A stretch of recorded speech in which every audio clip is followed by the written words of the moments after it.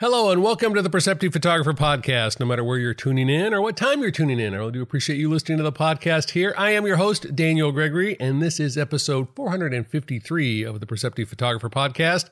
Just a quick reminder that on November 28th, I guess that's 2023, I'll be hosting a free webinar on working with tablets inside of Lightroom, particularly a Wacom tablet. So if you've never used a tablet or if you've got a tablet and you've never set it up for Lightroom, I've got a free 1-hour webinar on that day.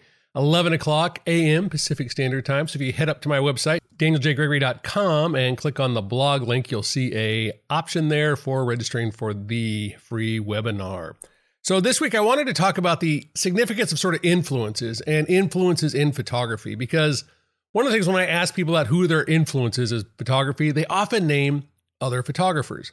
They'll say, oh, I'm influenced by Annie Leibovitz or Gordon Parks, or Ansel Adams, or Nan Golden. I'll name somebody who's a famous photographer that sort of hooked them, got them interested, that they sort of are really attached to in some way, in a really deep, meaningful way. It's a person whose work they admire. It's somebody maybe they try to replicate, imitate in some fashion. And so there's a deep connection to that photographer. But one of the things that's interesting is that our influences come from a broader spectrum than just the other photographers. We're influenced by a lot of things. So today's podcast is all about sort of looking at what are some of the other considerations we need to think about when talking about how inspiration comes from and how influence derives in our photography. And I think one of the first big ones is our life experiences. How we've lived our lives, who we are, is shaped by everything that happens in our lives. And those are influences. Those influences are both positive and negative. But they also fuel a lot of our creative process. They have, in many ways, are what are responsible for sort of the emotional weight we bring to our photography. How do we think about things? How do we empathize with things? How do we respond to things? In a lot of ways is shaped by the way our life has developed, unfolded, shifted, grown, and changed over time. By looking back at some of those kind of key moments, those defining moments in our lives when we can identify what sort of shaped us, whether it was an event, maybe it was a person, maybe it was somebody in schooling, maybe it was somebody in a job, maybe it was just a friend of yours, but they gave you some experience, some sense of something that exposed you to a different way of being. And at the same time, again, that emotional aspect of, were there emotional moments in your life? I know for me, the loss of my brother was a huge emotional moment for me that shifted a lot of the way I think about my life, not just my photography. And so tapping into that and recognizing the significance of that influence, I think, is an important aspect of thinking about an approach that influences my photography. I think one of the pieces that is also sort of interesting, we talked about photographers influencing, but there's a lot of other art forms that people are interested in that can cause us to be influenced. One of my other big influences is Miles Davis, the jazz musician Miles Davis. The sense of rhythm and timing and sort of the sadness and the melancholy and the structure of Miles's music has always just really spoken to me in a really deep way. And I have particular photographs I've taken that are actually directly related to that experience of listening to Miles's music and thinking about Miles when I was out making the photograph and what that experience is like. That influence is something different, something outside the scope of what I normally would think of when I think of a photographic influence. I've always loved some of the paintings from like Andrew Wyeth. I've also loved some of the surrealist paintings. I've loved a variety of different sort of paintings over the years, and some of the sculptures that I've seen have really influenced me, and some of the sculptural artists I've met are so interesting in how they approach and think about the three-dimensional aspect of things and how light moves and manipulates, not in two dimensions like we oftentimes have as photographers, but it's three dimensions, and expressing and understanding how light will wrap around a three-dimensional object really has influenced a lot of how I think about light in my photography, because even though it's three dimensions compressed into two dimensions, trying to extrapolate back into three dimensions, how light wraps around objects, how it shapes and forms objects is really interesting to me. And I find that the sculptural element of that is important. I think a couple of other pieces to consider that are sort of important in understanding our influences also comes down to the way we were trained, the way we learned our photography. A lot of what we know is what we know, and then we know what we don't know. And then there's that bucket of we don't know what we don't know. And I think a lot of our influence comes from the areas of what we know. and the areas that we're comfortable with. And so those sort of, in some ways, influence us and hold us back in many ways. We're bound by the things we know, and that experimentation, that desire to push outside that comfort zone can be a challenge at times. And I think that's one of the areas that sort of broadening our definition of a influence becomes important, because we may not be influenced to move outside of our comfort zone by another photographer, but we might be by one of these other influence areas. So the way we learned our photography, the way we approach that, I think part of the aspects of that too that influences there, it comes into our style, some of our signature elements inside our photography. When we look at other photographers, when we look at other forms of art, when we look at other media, we can often see some of our stylistic elements and how they derived from the influence of somebody else's, whether that's our understanding of color, space, form, geometry, things like that. I think one of the other sort of side pieces that's an interesting one in influence that I had never really thought about considering this, because it sort of leans heavily into the Photoshop technology camera world. But I do think part of our interesting aspects of understanding how we approach and are influenced by our photography is what's capable in the tools we have. And I'm looking at some of these new masking tools and some of the selection tools that are available that what used to be much more difficult to do. It used to be much more difficult to make a good selection. You can get a selection a lot easier, which allows you to edit a lot easier, which allows you to then achieve your vision a lot easier. And so in some ways, we are influenced by the tools when we learn that, oh, wow, I can select a sky and then only the bright parts of the sky, and I can alter just those with just a couple of clicks, and it allows me to shift and alter the way I might edit and process a photograph, I think is a really big deal. And I think that's a really big influence on us, is how well we adapt and understand the technology we use, and how that technology is continually pushing us, not just in features that it has, but in the ease we have in being able to achieve the sort of vision and ideas and concepts that we have. I think a couple of other pieces here we'll touch on from an influence standpoint that I think are important. I think one of which is the world we live in.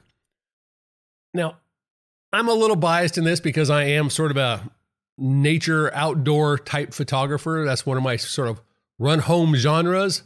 Given the choice, I'd probably rather be out photographing trees than a lot of other things. But that sense of the surroundings we're in drastically influences who we are.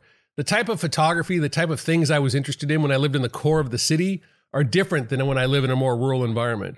When I photograph in the city, if I travel down to San Francisco, or we go to Las Vegas to visit family, or I travel somewhere else that's a big city, that makes a difference in understanding how I'm photographing.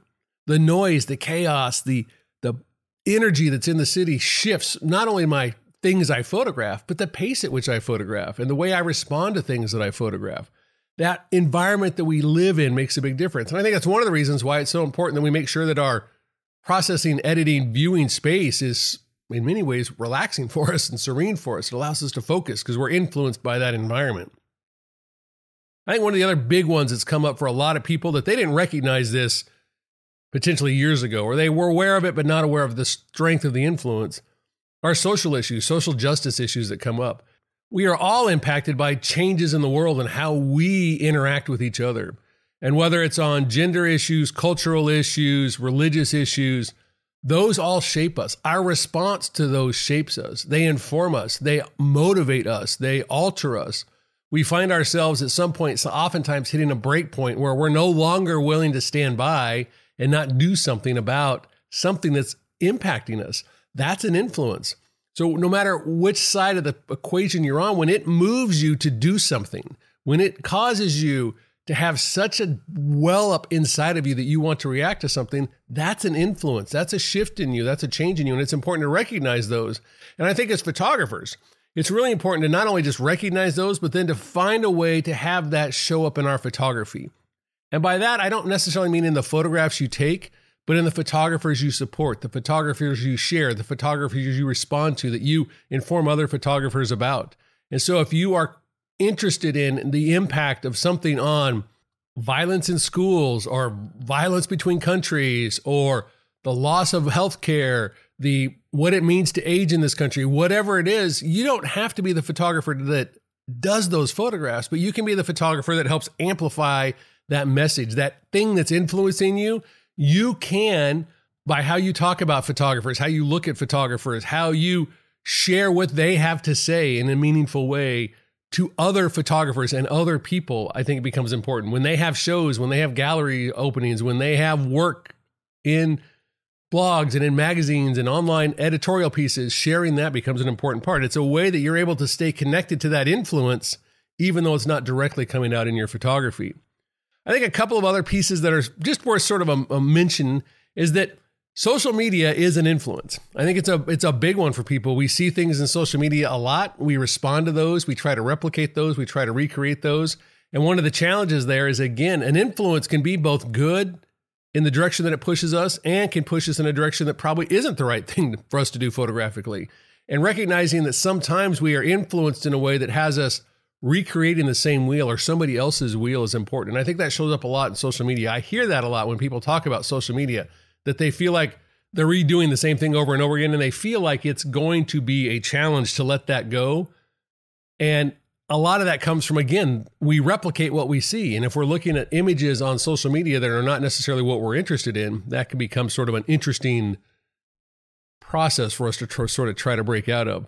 I think a couple other just quick ones worth mentioning. I mentioned that, when I travel, I sort of photograph differently when I lived in the city and all that. I think also recognizing where you live makes a huge difference. There's a culture to where you live. I live on the south end of Whidbey Island. It's an artistic area of the island, much more liberal in where it's politics. That influences how I think about things, how I photograph things, how I approach things. So recognizing that the where you live, just even the microcosm of where you live, can be a big influence on that.